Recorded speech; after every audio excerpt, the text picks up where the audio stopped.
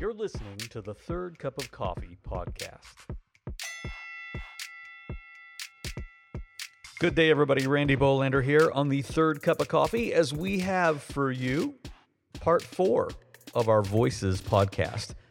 Kelsey spoke at the Bridge on Sunday, and I absolutely loved it. She is my favorite preacher. We were laughing earlier that 33 years ago, maybe this weekend, maybe next weekend, not quite sure the exact date, 33 years ago, we went on our second date, and it was a church service. She preached. No kidding. And here we are 33 years later. Amazing. Anyway, hope you enjoy it. Next week, I will be back in the saddle. My teaching break's over, and I am looking forward to getting back at it. But it has been wonderful to have a little time to rest, let my brain spool down, and hear from some of the other voices at the Bridge. Hope you've enjoyed it. Here's Kelsey.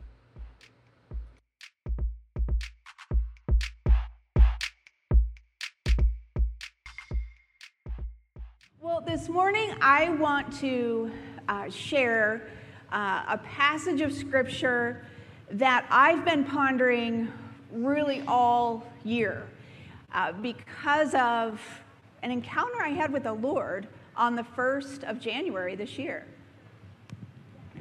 And I felt like I wanted to share it for some time, and this just seemed to be the right time. And so I just want to bring you into my processing, so this can just be a living room. We can just process together, all right? So back in 2020, I think we were all getting to the end of 2020 saying, Lord, we need a word from you. This has been a year of all years, and I personally was saying, I have got to hear from you. And I have this friend, you all probably know Janet Peterson, and every year Janet prays for a word. Like, she doesn't just ask on December 31st like I did. She takes months and really mulls this over with the Lord. What is my word from you, God, for this next season, for this next year? And so, the end of the year, December 30th, I just thought, I need to do the same thing. And so New Year's Eve, we had a great little prayer meeting on Zoom. Hate Zoom. Love Zoom, love the technology, but we had this prayer meeting on Zoom, which was lovely. And I said, Lord, I've got to have a word from you going into this next year. I need a word from the Lord. And I went to bed. I remember laying my head on the pillow going, I don't have it, God, but I need it. I need you to speak to me before I get up in the morning, so I know the word of the Lord for 2021. And in the middle of the night, do you guys remember we had an ice storm? You remember that? Well, I was awakened in the middle of the night by the ice clinking against my windows. And I just that sound, it was so almost magical, just clink, clink, clink, clink, clink. And I wake up and I look at my clock. Do you guys do that? Just like groggily, what time is it? And it's 4:18 in the morning. And as I look at my clock, or my phone, and see 4:18, immediately I have this internal whisper of the Holy Spirit. I recognize it's Holy Spirit speaking. And I hear, Luke 4:18, it's your word. And I'm wide awake, so it's not a dream, but I see the face of Paul Cain, like kind of flash before me. Paul Cain, for those of you who don't know, is a remarkable man of God, not perfect, but he was a prophetic man. He's no longer alive. But I see his face, and I hear Luke 4:18, and I know that is the word that I am supposed to lean into for 2021. And now I'm wide awake, and I'm thinking, Lord, you gave me the word. What does it mean? And so I want to share with you why it's significant that God would speak that to me in the middle of the night on January 1st. I want to look at that passage, and then I want to look at our response. Like, if the Lord is speaking that, what's our response, okay? So why this is significant to me in the middle of the night that God would speak this is, number one, I see Paul Cain. So Paul Cain, for those of you who don't know, well, Joel Richardson talked about the ministry of Paul Cain a few weeks ago when he was here speaking, and he talked about this man's really remarkable prophetic gift over decades in the body of Christ. and he would minister prophetically. He would minister the word of the Lord. Near the end of his life, he got a little messy. We all get messy. And he leaned into restoration. Perfect? No, but truly a prophetic, godly man. And here's the cool story. This is a crazy story, actually. So Paul Cain's mother, her name was Anna, and she was 105 when she died. And a few years before she died, or little while, I don't actually know how long, she told Paul, before I die, the Lord told me, I'm going to bless you with the most important, urgent word that I've ever given you. But I'm going to bless you with that before I die. And so soon after, I think, she goes into a coma for 2 months, completely unresponsive. And he's probably thinking, wait a minute, my mom said she was going to give me this word before she died, and now she's in a coma. And he calls Mike Bickle, I don't know, maybe the night before, and says, Mike, my mom's going to die tomorrow. I need you to come to the hospital with me. He's like, how do you know she's going to die tomorrow? She's in a coma. He said, I need you to come to the hospital and just stay the night with me. Stay with me until she passes. And so Mike Bickle and Paul Cain are in Anna Cain's hospital room. And, there's this tender moment where Paul is by his mother's side, just caressing her hand. She's in a coma, and Mike's trying to stand back in the room. And all of a sudden, she wakes up, completely wide awake, speaks something into her son's ear, and lays back down and dies. And Mike's looking at this digital clock. The doctors come in, and they're asking, well, what was the time of death? And he said, oh, I know. I was looking right at the clock. It was 4:18. And later they realized, well, she died at 4:18 on April 18th. And what she spoke into Paul's ear that day was Luke 4:18. That's the blessing of the Lord. So Luke 4:18, on 4:18, at 4:18, the Lord was highlighting this passage. And that was in 1990, so over 30 years ago, and the question is why? So that is a remarkable little piece that we'll revisit in a few minutes. But the other thing was, we were sitting around the table on the 2nd of January with some folks, Daniel and Carl, I think you guys might have been there, Sally was there, maybe Fahagutu, I can't remember who all was there, but we were sitting around the table kind of pondering this, like, what is the Lord saying? And I remember Sally saying, what does it mean to you, Kelsey? And I just knew it caused me to remember. It caused me to remember the days where we, in the mid to late 90s, our family was involved in revival. And I say revival, it's the only thing we knew. We knew we were praying for the glory of God. We knew we were praying for the outpouring of the Holy Spirit. And we heard about this place in Brownsville Assembly of God in Pensacola, Florida. And we were in our 20s, and we said, we got to go. It's 10 hours away, but we got to go to this place. We heard. We're hearing the stories that we only read about, like in the Bible or in these revival books. And we start going. And I remember the first time I went, I just remember seeing these ladies dance in worship. And we didn't do that at our church. And I remember thinking, God, I want to dance like them because they look so free. And I just had this longing that I wanted to be free like them. I wanted to worship that way so I could experience the Lord in this full way that I hadn't experienced before.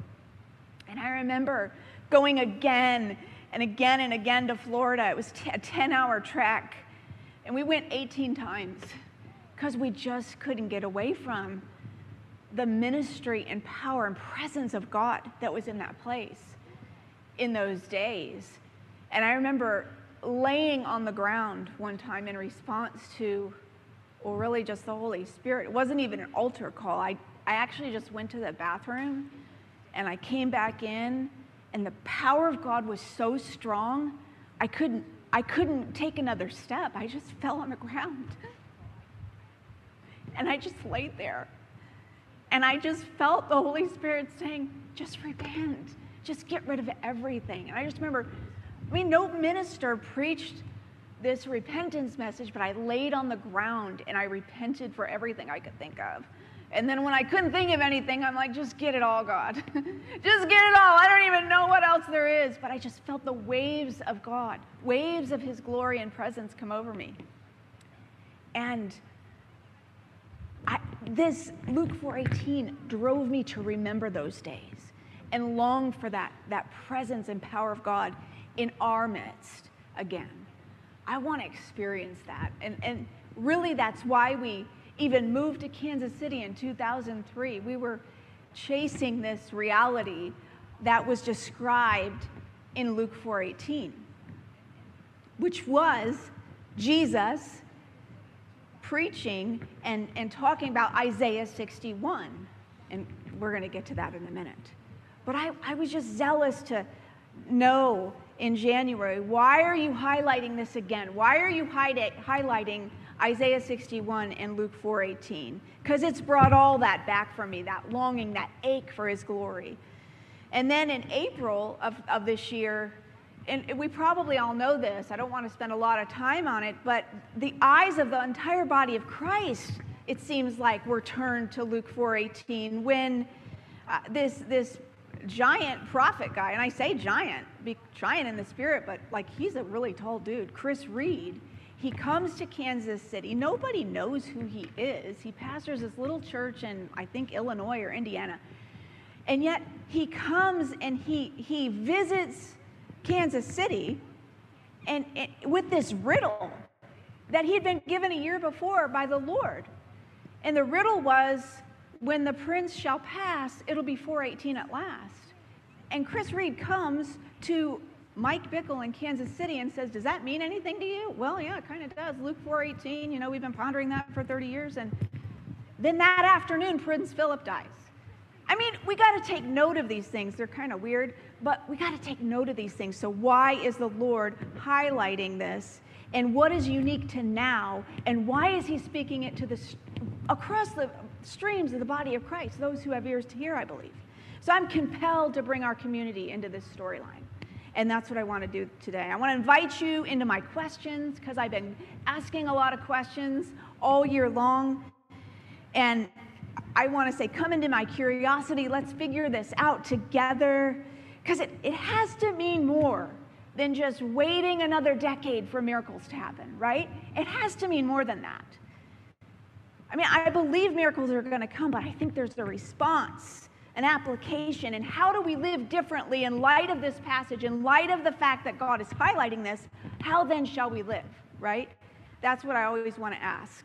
And I think that as we come together and maybe we take what I'm going to share here, and then we take it around the table together and break bread and just discuss it, I think we're going to tangibly work it out together and see the answers. So this morning I want to talk through the Luke 4:18 passage in context.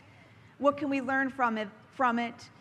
And kind of see what our response is. But first I want to kind of look back at the voices that God has used just these last few weeks, because each and every one of the voices that were up here speaking kind of preached my life concept, life verses of mine, and had such a profound impact on my heart, starting with Jeff, who preached on the Ancient of Days, the throne room, the reality around that, Daniel 7.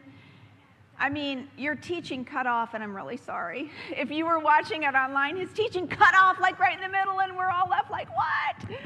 And I just assure you, it wasn't censorship. It wasn't cancel culture. I don't think your Twitter is suspended. I think you're good.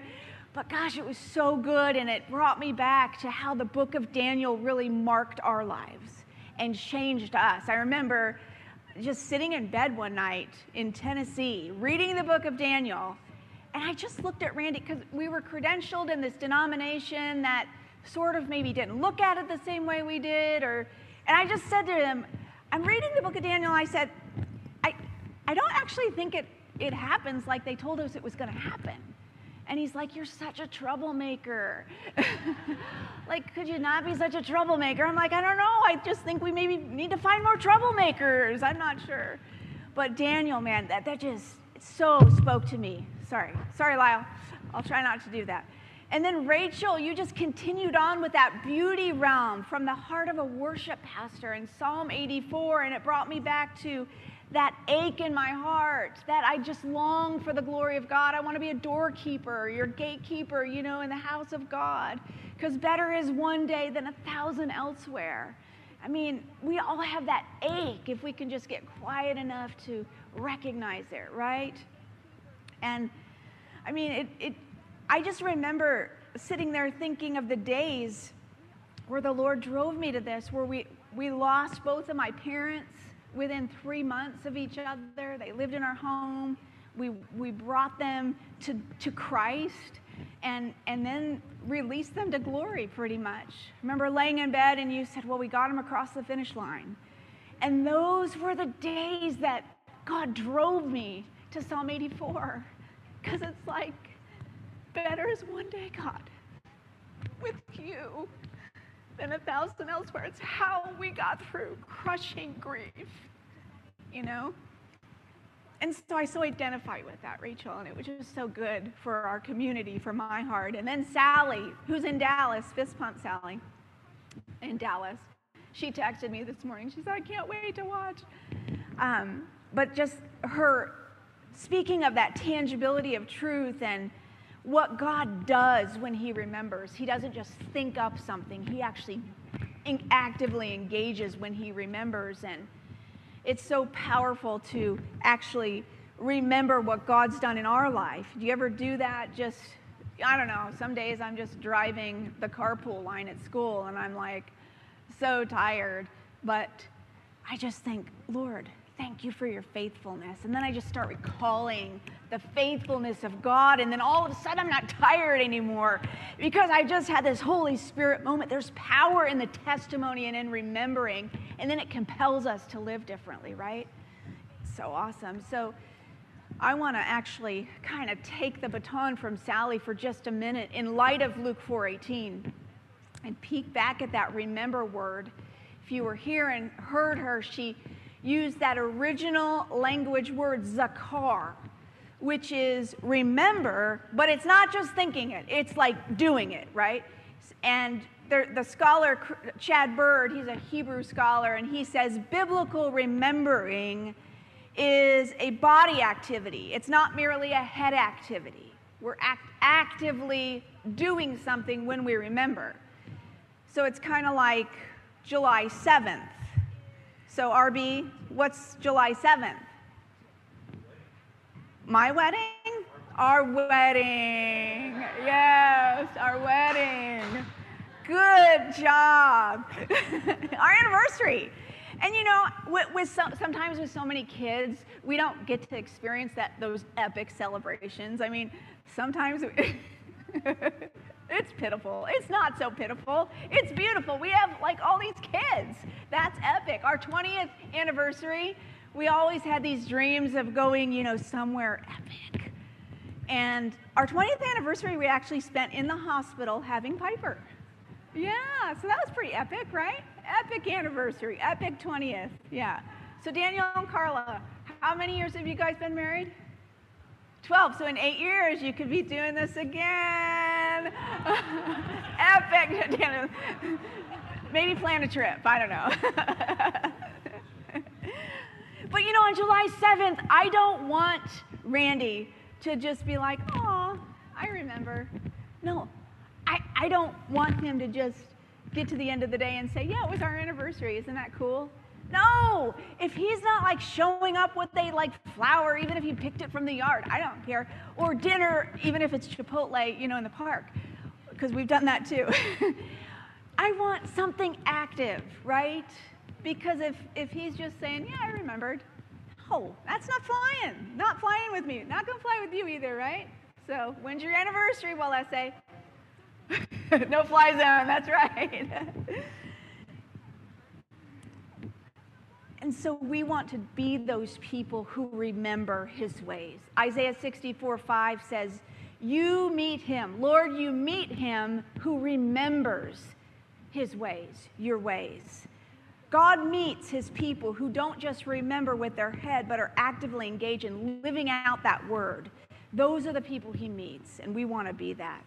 Because when we don't remember him and his ways, we end up like Elijah in the cave, right? Like Sally said last week. And the Lord's like, what are you doing here? Why are you here? You just defeated Baal. Elijah and the prophets of Baal, he just had that massive victory, and now he's in the cave. And the Lord's like, what are you doing here, right? I mean, for me, that happens. I'll just be vulnerable and transparent. The most ways with finances. In 2003, we made a choice to step out in faith and become missionaries, to leave sort of our salary and our, mega church and come and pray in a room and have people support us and buy into that vision. And you guys, that was hard. But you know what? The Lord met us with favor and supernatural activity. I mean, like bizarre ways, like literally money, cash money blowing against our garage door, blowing in the wind into our bushes. Weird stuff. Like, I would have dimes show up in diapers. I know that's weird. It's just like the Lord would show us signs. It's like he had to say, come on, Doughhead, I'm faithful. I just want you to remember. And yet still sometimes I would worry. And he's like, what are you doing? Why are you here? Come on, don't you remember what I did? Don't you remember the money against the garage? Don't you remember the $1,000 a day don't you remember? Like, oh yeah, that's right, yes. So I'm going to remember. I'm going to step out in faith and actively remember. Because you know what? Or else we could end up in the belly of a whale, running from the Lord's calling, running from his provision. That word is in Jonah 2:7. Jonah's in the belly of the whale, like literally in the fish guts. And he says, when I remembered the Lord spoke to the fish and vomited Jonah out onto dry land. So when we remember the Lord with our active engagement, it opens the door for God to move in our life and on our behalf. So I want to look at Luke 4:18 in light of remembering, okay, in light of an active positioning of our hearts for a right response. I don't want to just look at it and go, like as a crazy charismatic, because we have the corner on miracles and all that stuff, right? I don't want to just look at it and go, oh, it's finally time. It's finally time. We're just going to get some popcorn and sit back and watch the show. The miracles are about to start. No, I want to say, God, what are you saying? And how can my heart respond rightly in this time if you are shining your light on this verse? So I want to read Luke 4:16 through 30, because that's the context, and we have to get the context of Luke 4:18, okay? So he came to Nazareth, where he'd been brought up, and as was his custom, he went into the synagogue on the Sabbath day, and he stood up to read. And he was handed the book of the prophet Isaiah. And when he opened the book, he found the place where it was written. So this is Isaiah 61. The Spirit of the Lord is upon me, because he's anointed me to preach good news to the poor. He sent me to heal the brokenhearted, to proclaim liberty to the captives, recovery of sight to the blind, and to set at liberty all who are oppressed, to proclaim the acceptable year of the Lord. Then he closed the book, he gave it back to the attendant, and he sat down. And the eyes of all who were in the synagogue were fixed on him. And he began to say, today this scripture is fulfilled in your hearing. And all bore witness to him, and they marveled at the gracious words which proceeded out of his mouth. And they said, isn't this Joseph's son? And he said to them, you will surely say this proverb to me, physician, heal yourself. Whatever we've heard that was done in Capernaum, do it here. And then he said, assuredly, I say to you, no prophet is accepted in his own country. I tell you, many widows were in Israel in the days of Elijah, when heaven was shut up 3 years and 6 months. There was a great famine throughout the land, but Elijah was sent to none of them except to Zarephath in the region of Sidon, to a woman who was a widow. And many lepers were in Israel in the time of Elisha the prophet, but none of them was cleansed except Naaman the Syrian. So then all of those who in the synagogue, when they heard these things, they were filled with wrath. So now we've gone from marveling to wrath. And they rose up and they thrust him out of the city, and they led him to the cliff of the hill on which their city was built, that they might throw him over. And passing through the midst of them, he went on his way. So let's just talk through that just a second. So he came to Nazareth. That was his home. He grew up with these people. They grew up with him. They knew him. They knew him when he was 12, and he was preaching in the temple, wowing everybody with his amazing revelation and wisdom.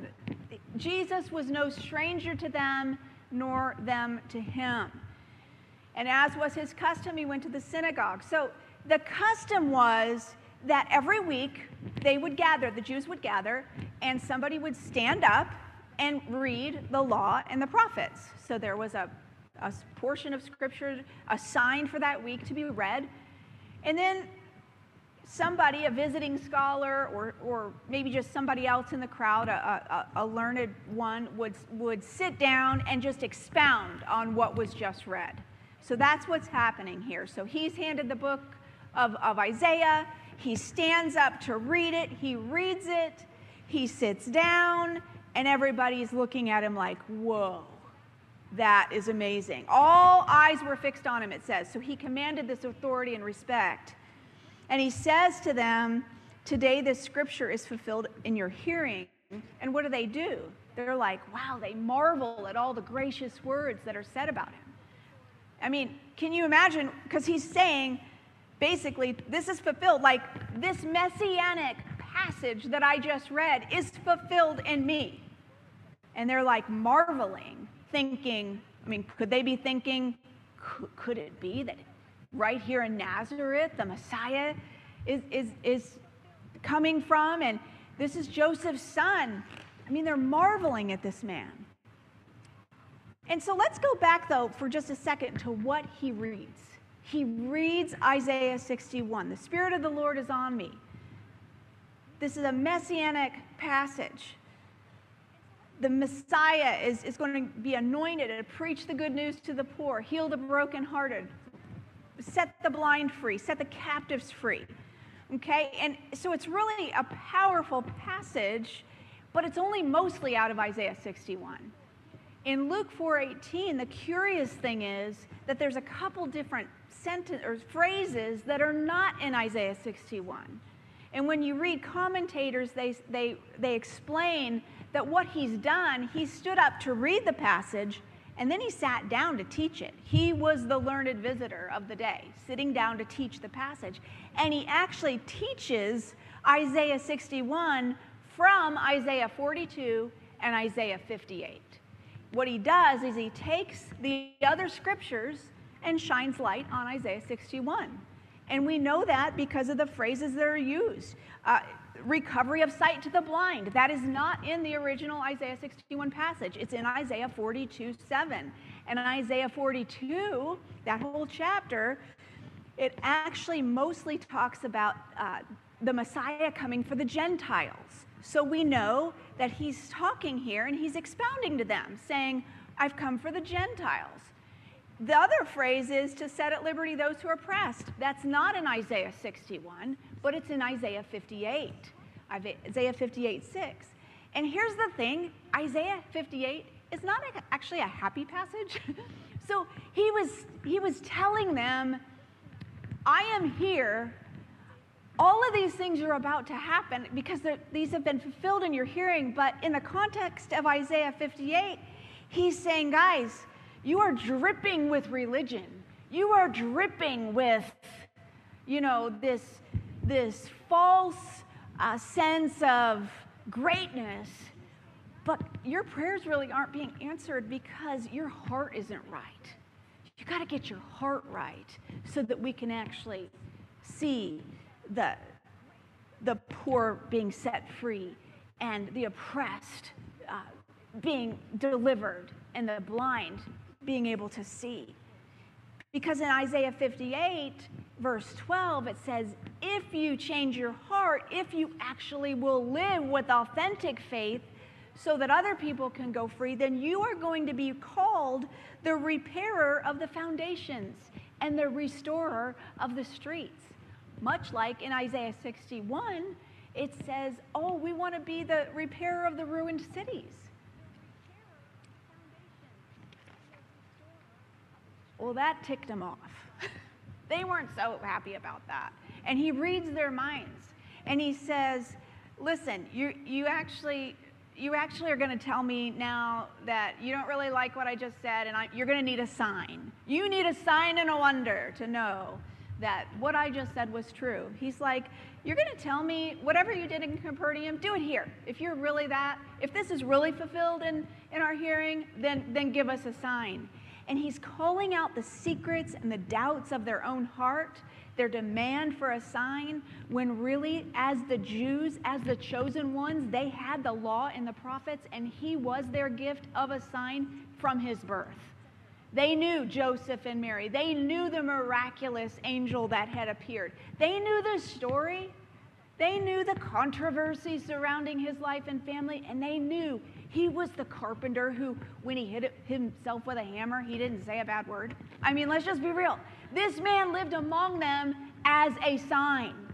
And what he's saying is, you have the law and the prophets. How do you need a sign? You don't need a sign. The sign was given for the Gentiles, and that's what he says. He's highlighting even the prophets of old, Elijah and Elisha, and he's saying, look, there were a lot of widows in Israel, but God didn't choose the widows in Israel. He chose a Gentile widow. There were a lot of lepers in Israel, but God didn't choose them to heal. He chose a Gentile to give them a sign for what's coming. And he says, listen, you don't need a sign. I'm your sign. Today this is fulfilled in your hearing. So what did the religious people do? The chosen people, who he's telling them, look, this actually is bigger than you. This is about the world. This is about me coming, the Father having his inheritance. It says they were filled with wrath. They literally flip-flopped from marveling to wanting to kill this man. So he gave them a sign. You know what he did? He disappeared. He disappeared out of their grip. They tried to stone him, and he said, I'm just going to slip out of here, miraculously. So as the Lord seems to be shining this spotlight on this Luke 4:18, the Spirit of the Sovereign Lord is upon me to preach good news to the poor, to relieve the brokenhearted, to set captives free. My heart just explodes wanting that to happen, and I think it would behoove us to remember the context of Isaiah 58 as well, that the oppressed go free when we actually live with authentic faith so that others can go free. That we evaluate our own lives for where we are agreeing with a religious spirit, because Jesus warns us in Matthew 16 and in Mark 8, he says, hey guys, beware of the leaven of the Pharisees and the leaven of Herod. Beware of that political and religious spirit that can so intertwine with your life and cause your faith to not be active and alive. I mean, I think Luke 4:18 in so many ways is like a promised land verse, you know? For those who were seeking their Messiah, Jesus stood up and said, here it is, I am here. This Isaiah 61 messianic promise has been fulfilled in your day. And I think for people like us who have been praying, some of us for decades, for an outpouring of the Spirit, to see this kind of thing in action, to see people delivered and the oppressed set free in our midst, I think this Luke 4:18 is a promised land kind of verse, like we're standing on the edge of something, right? And so I want to go back even to that remembering that's called for in Deuteronomy 4:9 when they're standing on the edge of the promised land and Moses gives them instructions for entering in, because he's giving them those words to remember again. He says, take heed of yourself and diligently keep yourself. What he's saying is evaluate your hearts, guys. Evaluate your own heart, lest you forget the things your eyes have seen and your ears have heard, and lest those things depart from you all the days of your life. You've got to remember, and you've got to tell them to your children and to your grandchildren. Now, can you fathom Moses getting up and saying, hey guys, just please don't forget how God led us by a pillar of fire at night, and a pillar of cloud by day. And remember the Red Sea and how it opened, and then it swallowed everybody up? When we got past, and remember the water coming from the rock and the voice coming through the fire? I mean, can you imagine? That'd be kind of like telling Baltimore, hey, just don't forget Lamar Jackson and how he flipped into the end zone. Don't forget. They're not going to forget that. They beat the Chiefs. We want to forget that. They're not going to forget that, right? I mean, how could they forget such epic stuff, right? The problem is when you get caught up in the spirit of the age and the ways of the world, we forget. We forget. And as they're entering this promised land that they've hoped for, they've longed for, they've gone years and decades in the wilderness for, he's saying the whole purpose of you being in this land is to display my glory, to display the glory of a people set apart for me to the whole world. It's not just about you going and eating the grapes and drinking the milk and the land flowing with milk and honey. It's not just about you enjoying those things. It's actually about being a witness to the world that there's a people and there's a God in heaven who led these people, and he is a God of wonder and a God of mystery, and he actually is seeking their hearts as well. So we, in a similar way, are called to remember, to actively, tangibly manifest his word, his power, his might, as a witness to the poor, the brokenhearted, the blind, the captive, the oppressed. Today this is fulfilled in your hearing, he said. So it's got to be fulfilled now, right? So how? He tells us in John 14, today, truly I say to you that whoever believes in me will do greater works. Well, you'll do the works that I do, but you're going to do greater works than I do because I go to the Father. And we have now the indwelling power of the Holy Spirit. And this is how we live out Luke 4:18, the indwelling of the Holy Spirit. And there's another whole sermon, I'm sure, on John 14. I just want to touch on that, though. This is how we're empowered to make greater impact. Have you ever pondered that verse, how we're going to do greater works? I mean, this is a man who raised the dead, turned water into wine, calmed the storms, sent a bunch of pigs over a cliff when he cast demons out of a demonic. He's saying you're going to do greater things. I mean, what greater things are there than that, right? I just can't fathom.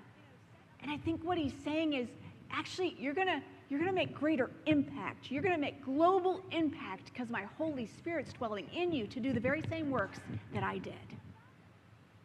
And today, we actually can do that and step into that as a people.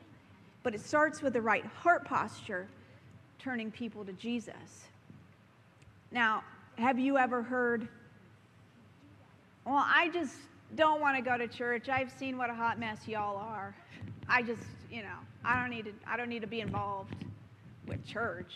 I know brother so-and-so, and I know what he does, on Friday nights and then shows up on Sunday mornings. Often, we aren't, as the church, displaying the greater works because we're caught up. We're caught up in religious trappings. We're caught up in, Sunday morning, going to church, but then being owned by the spirit of the age the rest of the week. And the Lord is saying, no, there's more. There's more because Holy Spirit's in you.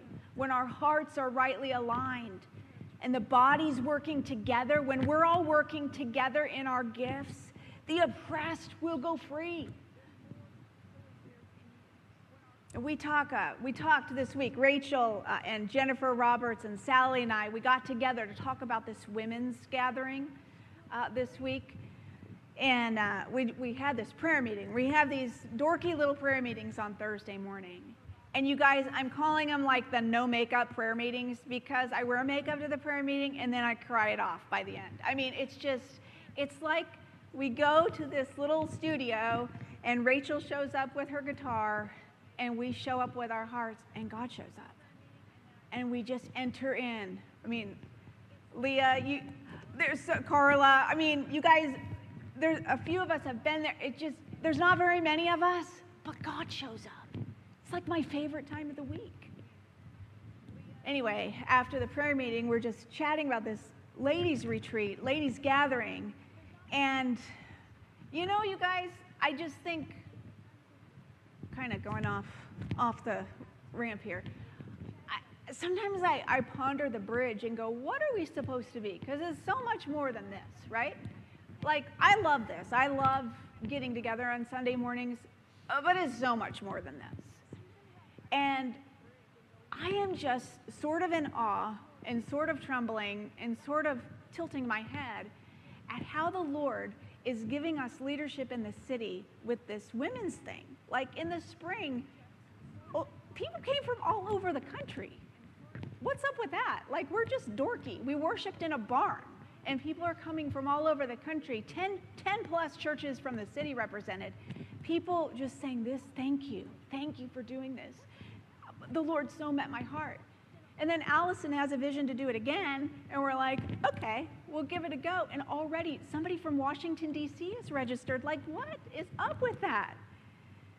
But here's what I think. I think the Lord is saying, hey, guys, because it's not just about like a song leader and a talking head doing a conference, okay? We are saying, we kind of don't know how to do this, but we're just all going to throw our gifts into the pot.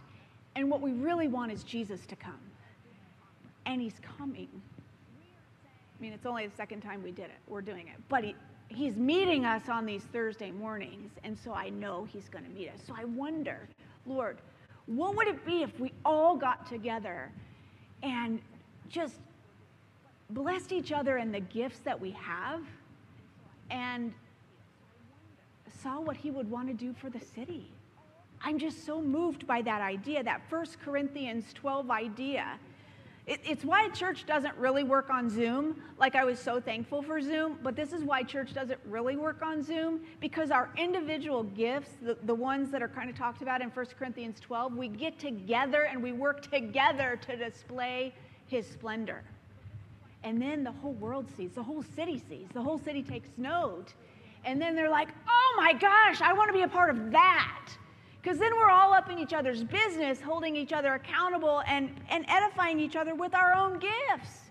Because you know what? I'm not all that in a slice of bread. Like, I have gifts. I have a gift of faith. I know that. But when I want to go pray for somebody for healing, I take Becky Jackman. Because she has this supernatural gift of faith for healing and a gift of healing.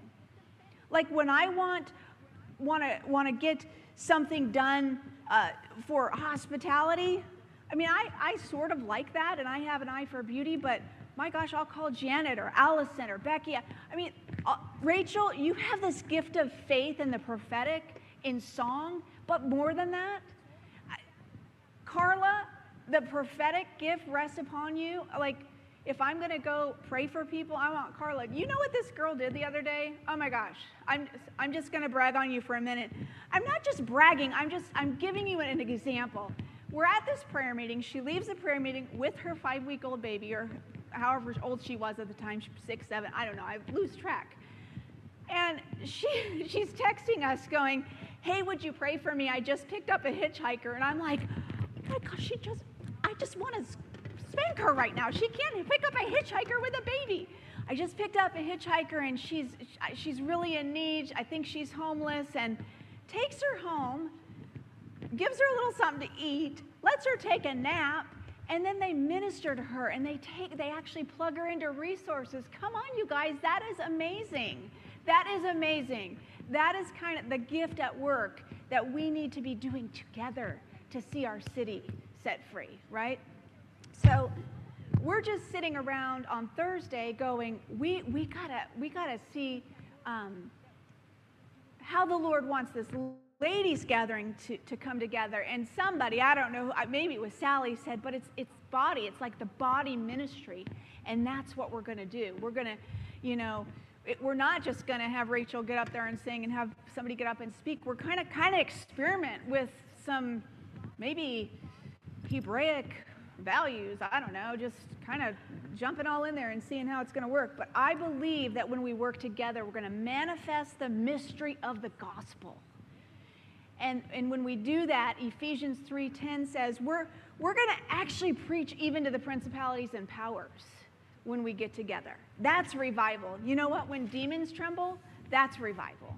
When people get set free, that's revival. When all the gifts point to Jesus, that's revival. When we have an environment where people can be set free, darkness flees, the blind can see, that's revival. And above all of that is love, right? The greatest work is love. So that's what we want to press into Luke 4:18 with that heart of love, that honest evaluation of our own hearts, and just pressing in for all the gifts to be used. Can you imagine this epic community of faith doing the greater works of love as a witness to the whole city and the heavenly realm? I mean, I think that's the Luke 4:18 dream. And it's for the bridge and beyond, remembering with active, engaged hearts and doing this stuff in the power of the Holy Spirit. That's what I want to be about. But I can't do it by myself. I got to do it with you. We got to do this stuff together, right?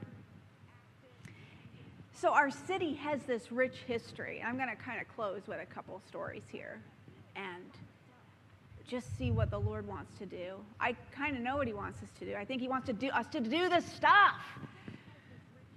But Kansas City has this unique, rich history of the people of God living out the greater works to see the oppressed set free and the ruins transformed, like Isaiah 58 and 61 talk about. There was a woman back in the 1800s, her name was Margaret Armour, and she, out of her heart of faith, started an orphan's home, a home for orphans, this big old mansion that she just housed those who were fatherless and motherless in this home. And you guys, it's actually still there today. It's not under the same organization, but it's still there. That because of this woman, we now have Cornerstones of Care, who takes care of foster kids all over the city. In 1880, Reverend Henry Hopkins became the pastor of the First Congregational Church. And back in the late 1800s, we were kind of a cow town. We were kind of a mess, okay? Kansas City was not a pretty place to come. People did not come here for the geography. It was more for the gambling and it's kind of a rough place. But Pastor Hopkins believed that our Christian faith should affect every sphere of society and life. And he preached this sermon. It was really a sermon that changed Kansas City. And he preached, well, here's a little bit of what he said. He said, we've got to have faith to advance the history of the world, to make the gospel felt in government, education, art, commerce, industry, that the kingdom of heaven would come into this world. He inspired his entire congregation to greater works. Sitting in that congregation that day was August Meyer. Probably heard of Meyer. You probably drive down Meyer Boulevard. August Meyer, out of that sermon, he formed the park board, and he began to beautify Kansas City. In that sermon, hearing that sermon that day was Thomas Swope, who donated a bunch of land to Kansas City so we would be beautiful. And we still actually are enjoying the effects of that sermon today. If you enjoy just spreading out your blanket under a tree at Swope Park, it's because Pastor Hopkins had faith to believe that Christians and the gospel could actually make a city beautiful. I mean, actually, his whole sermon caught wind in the nation, and it started this movement called the City Beautiful Movement. Guys, the gospel made Kansas City beautiful, and we need to take that baton today. Another story from the Kansas City Archives just deeply touches my heart.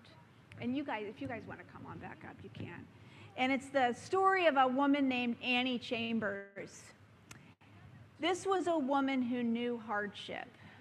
Okay, she was a young woman, became a widow very young. She lost 2 children, so she lost her husband and 2 children. And out of that dark place, she was driven by fear into prostitution and actually prospered. She prospered in that life financially. She had a very prosperous brothel down in what we would call the city market area. She bought this beautiful mansion, 24-room mansion that she turned into a brothel, would send invitations out to the businessmen at their workplaces. She sure did. She was so zealous for her craft that at age 79, she went to the Missouri Supreme Court to actually keep her brothel open, and she won. I mean, this was a spunky little old woman. Now, around the same time, a pastor and his wife moved into that area. Pastor David Bulkley and his wife Beulah and their little girl. They were brave. They bought this big mansion right next door, also a formal brothel, the Lovejoy Mansion, right next door to Annie Chambers. And they started ministering. They just started serving the poor, ministering to the homeless, ministering to the needy. They would preach sermons open air in their yard. And one day they were ministering to a woman who had lost her little girl, little child, and did her funeral. And Annie Chambers heard that sermon sitting by her window. And later, a little bit later, there was a big fire down the street, and all the neighbors came out, because that's what you do. When the house is on fire, you get out and go down and watch the fire. And Annie saw Beulah Bulkley, and she said, "Hey, I want to meet you. I've been watching you, and I want you to be my friends." She's 81 at this point, and so Pastor David and Beulah, they start ministering to her, bringing her meals. They lead her to Christ. They disciple her at 81. Transform her life. Jesus transforms her life. And at 92, she dies, and she leaves her brothel to the City Union Mission. Again, today we're seeing the effects of a family that gave it all up, moved to the brothel district, said, "We're just going to serve the poor. We're just going to do this stuff." And our city has changed because of that. I want to be a community whose lives inspire faith and who people come to us and say, "I've been watching you, and I want you to be my friends." I want the bridge to be that, don't you? Let's just stand together and worship and respond to the Lord. Father, we love you. We are so thankful that you're shining the light on the promise of Luke 4:18 for our day. We so want to be a people engaged in that anointing of the Spirit of the Lord upon us, to preach good news to the poor, to see the brokenhearted set free, to see the oppressed run and be delivered, to see the blind see, and the captives let out of their prison cell. God, we want to be those who are repairers of the breach, transformers of a city. So we recognize that you're shining your light on us today, on the city of Kansas City, on the church in Kansas City and beyond. And we say, yes, God, we want to